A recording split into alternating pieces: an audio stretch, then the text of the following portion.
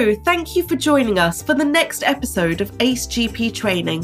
My name is Priya and I'm a GP ST4 working in Hertfordshire, and over the next few months I'll be joined by some incredible guests with the aim of helping you to not only ACE GP training, but also to guide you as you start work as a fully qualified GP. We would love to hear from our listeners, so please do get in touch by leaving a comment or review through your podcast provider, and that will help us tailor future content, but also help others find us too. I've put our details in the bio if you want to email or contact us through Twitter.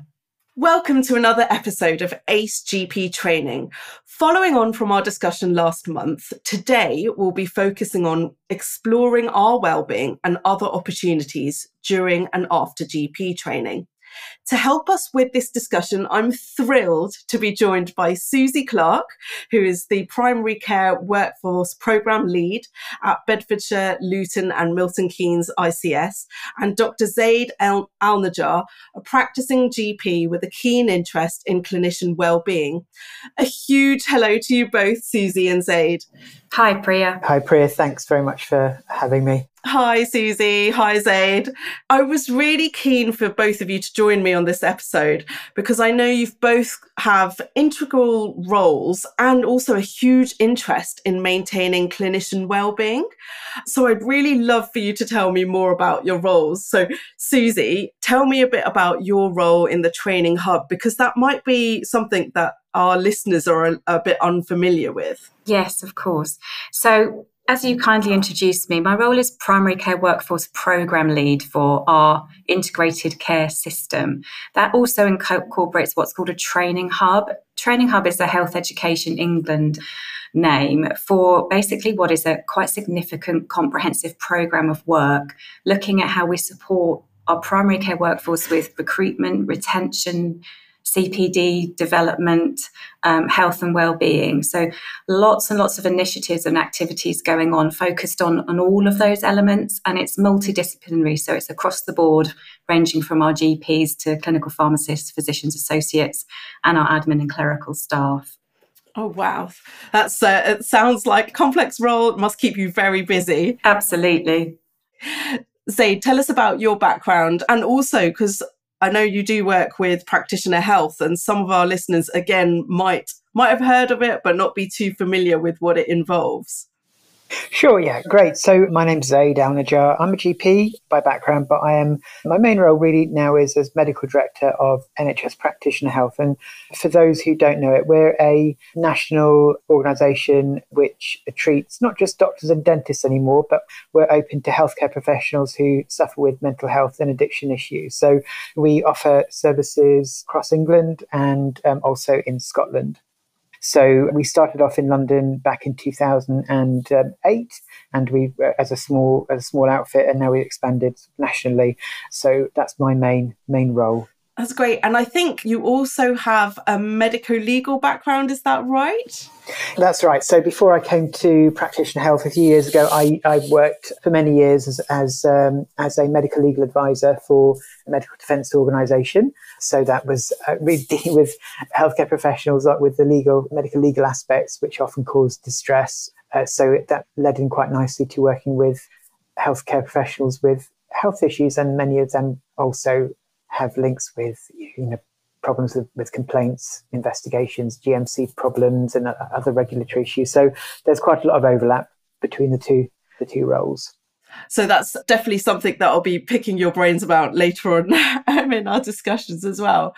So I think in both of your roles, you must see firsthand what the challenges facing GPs are at the moment. And I guess in particularly, you must get contacted a fair bit about sort of concerns that newly qualified GPs may have, or even GP trainees.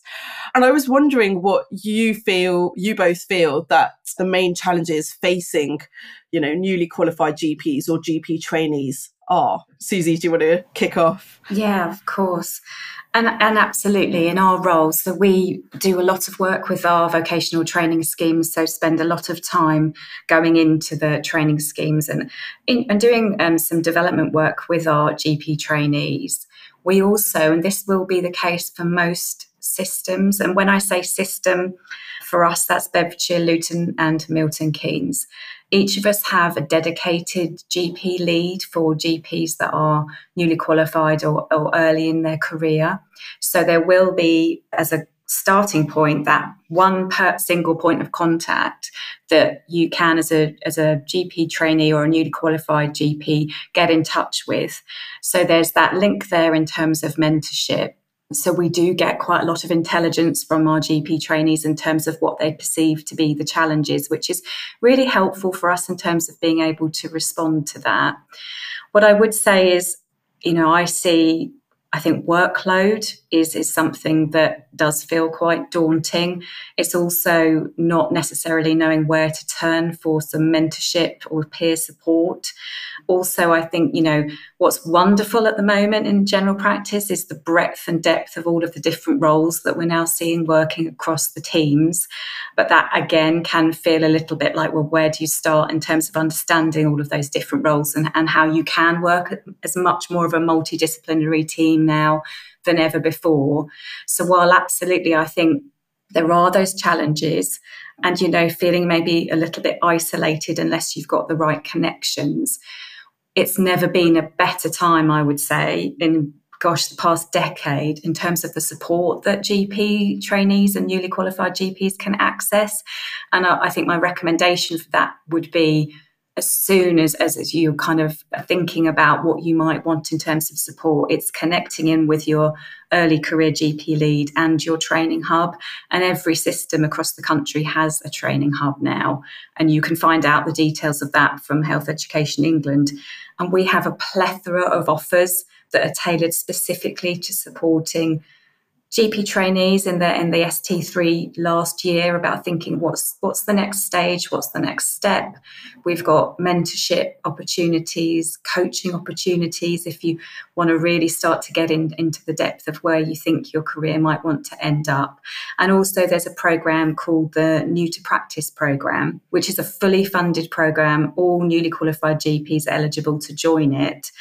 And what it enables you to do is access lots of development opportunities, be it quality improvement, leadership development, understanding population health management a little more, but also funded access to mentorship. So we typically have a bank of very experienced GPs who very happy to mentor our newly qualified. So that's there also, along with funding to provide backfill to really tap into some educational opportunities, or whether or not you want to shadow in a different part of the system in a different organisation. So whilst, yes, the challenges are there, I would say, so much to tap into as long as you know how to do it. So it's really about making those connections.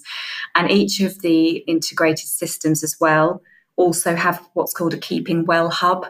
So it's funded for the entirety of the workforce to access free counselling or be signposted to services or wellbeing initiatives that are most appropriate for those colleagues. So there's an awful lot out there. Yeah. I'm just wondering, Susie, you mentioned the New to Practice scheme.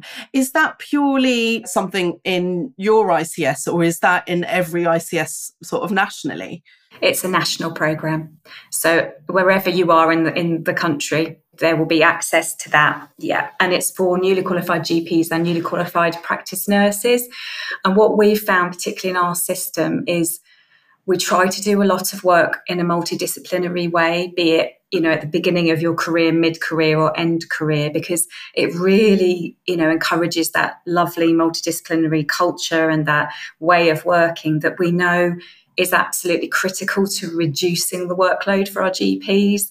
So it's building those relationships, understanding each other's roles and bouncing off each other so no one feels like an island. Yeah. And I think the way general practice, or actually even medicine, is going now, I think you're spot on. That multidisciplinary team is going to be key in the progression of general practice and the NHS. So yeah, we need to learn to work together more, and there's so much that we can learn from each other. Zaid, what about you? What do you think are the sort of challenges facing GPs? And I guess in particular here, thinking about GP trainees and newly qualified GPs. Yeah, thanks, Susie. I'm really happy to hear about all those resources. I was just thinking back to when I finished training. There was really nothing like that available, and it was just that off you pop and good luck. Went on to find your next job up when you qualify as a GP. But back to what's affecting GPs and GP trainees. Well, what I see at Practitioner Health really, workload is one of the recurring themes. It's the volume and intensity, I think, of the workforce are facing at the moment with the backlog following COVID. Also, I think general practice is far more complex than it used to be. So when I qualified, I think the things that we're seeing in general practice now are just more complex. A lot more expected to, I think, operate with more complex issues than you would in my past need to deal with in primary care. So there's that. I think with COVID, there has been a degree of isolation, I think, and also don't forget the trainees have been working through this pandemic, and a lot of general practice has changed massively. So whereas everything used to be face-to-face, or nearly everything used to be face-to-face, a lot more is done remotely, and that's a very different way of consulting. Also, the issues with isolation. I think trainees particularly can be placed in areas they don't know people, they don't have networks. All that stuff can be really difficult to deal with when you're trying to pass exams and get to grips with a specialty. So I see burnout a lot on the registrations that I review at Practitioner Health. People cite burnout an awful lot now. It always used to be an issue, but I find that far more reported now than it used to be.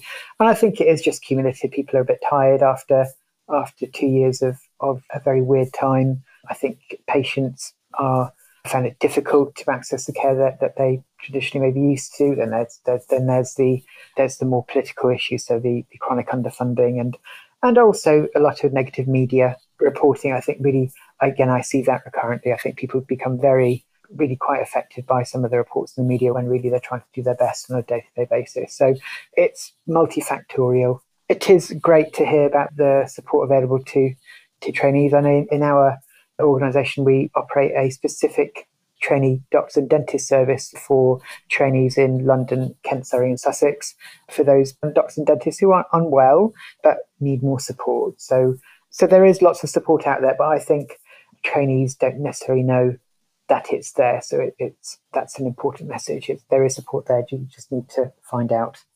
No, Zaid, I think you're completely right, because, I'm a trainee, I'm not a new trainee, and I still don't know what the different support resources are. So I'm aware of Practitioner Health, but even I don't know exactly what each training hub offers, etc. So I'm hoping that this discussion will open our eyes a bit and just at least help trainees be a bit more aware as to what's out there if and when they need it. And I was just wondering, so Zaid, with Practitioner Health, so you mentioned that it's open to not just doctors, but other clinicians as well. Is that right? That's correct. So you may not be aware, but across the country, again, during the pandemic, NHS England their commissioned mental health and wellbeing hubs. And there are, I think, 40 plus hubs across the country.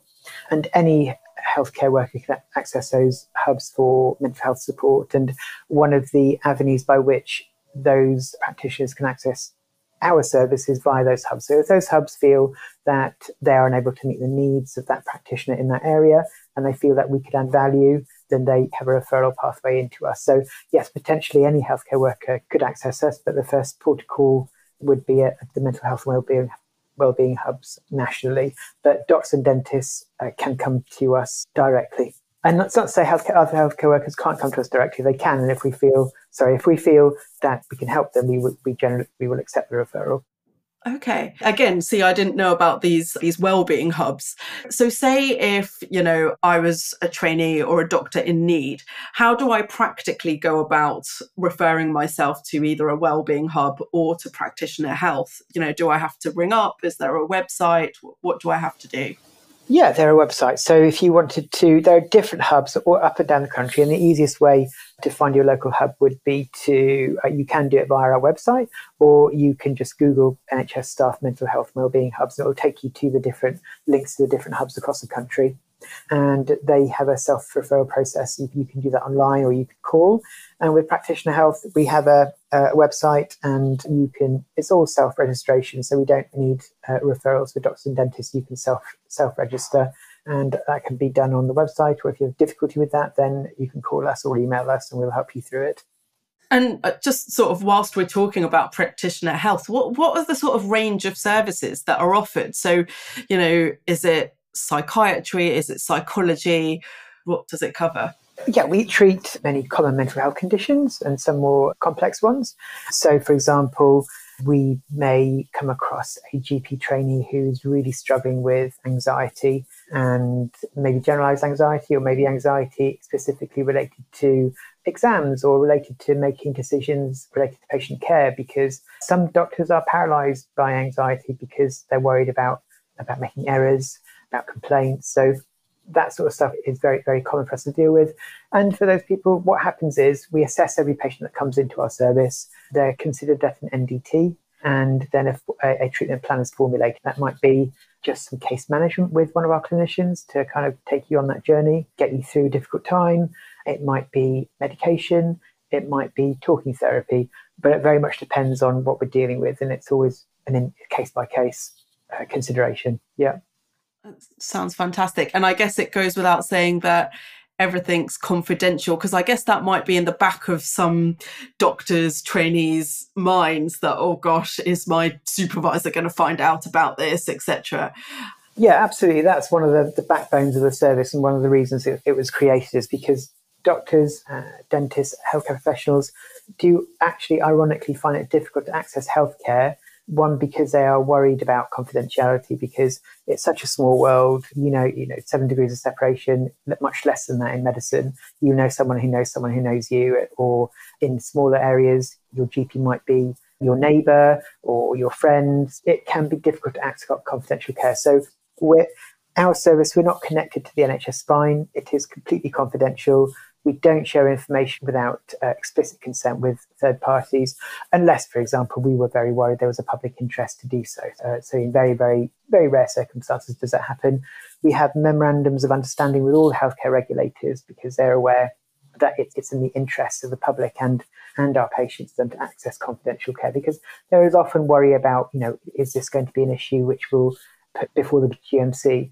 And the GMC really aren't interested in cases where doctors are seeking help and taking advice. As long as you're seeking help, you're following advice, you want to get better, GMC really isn't bothered. Oh, that's great. That's not bothered. It's not the right word. It is. I was just going to say they're not interested in investigating cases. Yeah. Cases like that is what I meant to say. No, it's okay. I understand, and I'm sure our listeners will understand as well. Susie, I've been really impressed at what your ICS does with regards to wellbeing. And I've seen that you do wellbeing workshops, not just for doctors, for, administrative staff, non-clinical staff. Tell us more about those workshops as well. Yeah, sure. So we were very fortunate to be successful as being one of 14 pilots across the country, and received some funding to devise our own bespoke health and wellbeing provision. So it's aligned to the Keeping Well mental health hub that Syed has talked about, but we focus slightly differently. So very early on went out to our staff and said, what is it that you're missing? Because there is a plethora of offers out there, which sometimes can be a bit overwhelming. But what's been so lovely is that we've been able to survey our staff and then respond to what they've said they needed. And it's just been fantastic. The engagement, particularly over the past kind of 3 to 4 months, has really ramped up.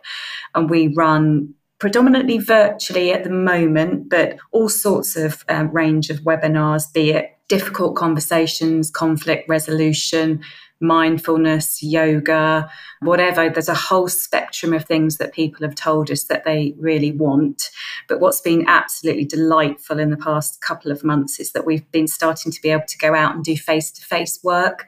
So the team have very recently gone out to a practice on their kind of protected learning day and spent a whole day with the entire practice doing mindfulness, team development, relationship development, meditation. And, it's just been wonderful. So those kind of things, what we've found now is People don't want to sit in front of a laptop anymore. We've all got laptop fatigue. So whilst, virtual webinars are handy to dip into, actually what people want to do now is see each other and be face to face, and, the magic of actually being with your colleagues. So we've got a walking group set up. We've also acquired an allotment for staff to go and just sit, or have an away day, a team day, or do whatever they would like to do in terms of vegetables and growing.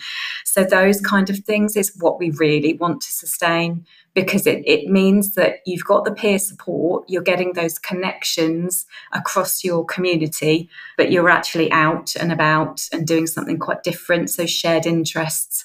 And tonight, in fact, we've got our first ever BLMK virtual book club, which I think is pretty well signed up to as well. So I think, we've really tried to focus on community and that sense of community.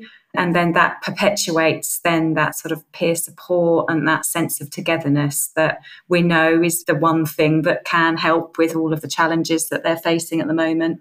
Yeah, it's made me slightly jealous, actually. I think I might want to be part of your ICS, but it's also made me think, oh gosh, I need to look up to see what my ICS is doing, because maybe they're doing this and I just don't know about it. So that sounds fantastic. And I think I actually saw on social media the away day that you were talking about. So say if there was a practice locally within your patch that wanted to take part in, or have you guys come over and do a wellbeing sort of session or day, how would they just sort of email you, get in touch that way to get it organised? So, and I think it's been fantastic, that video. There's a kind of an extended version of that, but we've gone round to all of our practice manager forums to share that. So immediately it's almost the floodgates are opening, which is brilliant, because actually it's very, it's very economical. I mean, obviously it's my team's time and they can't be everywhere at once, but the actual session itself is minimal cost related. It's just kind of bringing the right people with the right skills in to spend that time. And yeah, it's been phenomenal. And we see it as a bit of a social movement for us across our ICS, because there's a lot of things that we've done over the past few years that are drip, but when you bring it all together, really does have that kind of societal movement, feel to it. So we'll keep going. Yeah, no, please do. I think we need more of this. Honestly, I'm very pro doing these almost like these extracurricular activities, because I think it's just so good for the soul and for team building as well. Zaid and Susie, to be fair, but probably more so aimed at Zaid. Obviously, you've mentioned a bit about complaints at the beginning. Do you have any sort of top tips for trainees? Because a lot of trainees may not have had a complaint, and as a newly qualified GP, when you get your first complaint, I guess it can be earth-shattering, I guess. Do you have any top tips for dealing with complaints? I do. I think the first one is please don't panic and please don't respond. So when I say please don't panic, it's because at some point in your career, you're more than likely to be subject to a complaint. And it's just part and parcel of working. I think in any job where you're dealing with other people, I think that's life. I think in healthcare, it feels more personal and it feels worse, I think, because there are potentially devastating outcomes which can lead to a complaint. So, and also remember that medical students nowadays, I think really it's such a high bar to get into medical school. I mean, I wouldn't get into medical school now, I think, if I applied based on the criteria. I think medical students, you're not used to being told you're not good enough, you weren't perfect. So I think there's an element of that as well in there. And it can be really quite traumatic when you receive your first complaint. But I think the message to take home is that you're definitely not alone in that. We all have or will be subject to a complaint at some point in our career, the majority of which can be sorted out if dealt with correctly. And one of the ways to not deal with a complaint directly is to respond quickly. So when I receive a complaint or our organisation receives a complaint, my advice would be sit on it, reflect on it, and then deal with it. So don't press the reply button and send an angry response, because it can feel, as I said, it can feel very personal, and it can feel like a real attack on your professionalism and your ability as a clinician. So don't take it personally, or they may feel personal. Don't respond quickly. Take advice, because there are others who've navigated complaints successfully. And that's also why you have a defence organisation, because that's bread and butter for them to advise on complaints. So if you're not sure, ask. And there's an art to dealing with complaints. There's a way to respond and to try and get through them without too much upset. So take advice early and don't respond until you've done so, and don't take it personally. Yeah, I think that's really useful advice, and probably something that I can not just use professionally, but possibly personally as well. So yeah, thank you. And Susie, if you were going to give a top tip for a trainee, thinking about maintaining well-being, what would your one top tip be? Remember that you're absolutely not alone. There are many, many people around you, or organisations or connections within the system that you end up working in that will support you. I do think, and I think Zaid said it earlier, healthcare professionals are often not the very best at looking after themselves. So I think it's really about making sure that you've got peer support and you reach out and talk to your training program directors, because they will know the resources that are out there and will be able to signpost to the training hub as well. Thank you so much. And I think I could keep on asking you both questions and talking about this, but I know that our listeners will be really grateful and have a lot to think about from what you've said. I think what I'm taking from our chat today is you're not alone. Don't panic when you get complaints. And also, I just feel so much more aware as to the resources that are there and about how to access them. So thank you so much to you both for joining us this afternoon. I hope the rest of your day goes smoothly. You're very welcome. It's been a pleasure. Thanks. And thanks, Zaid. Thank you for having me. Thanks, Priya.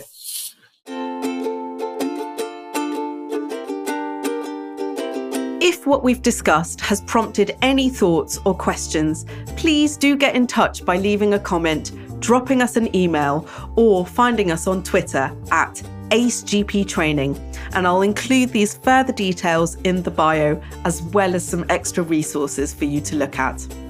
Thank you, and see you next time for the next episode of AceGP Training.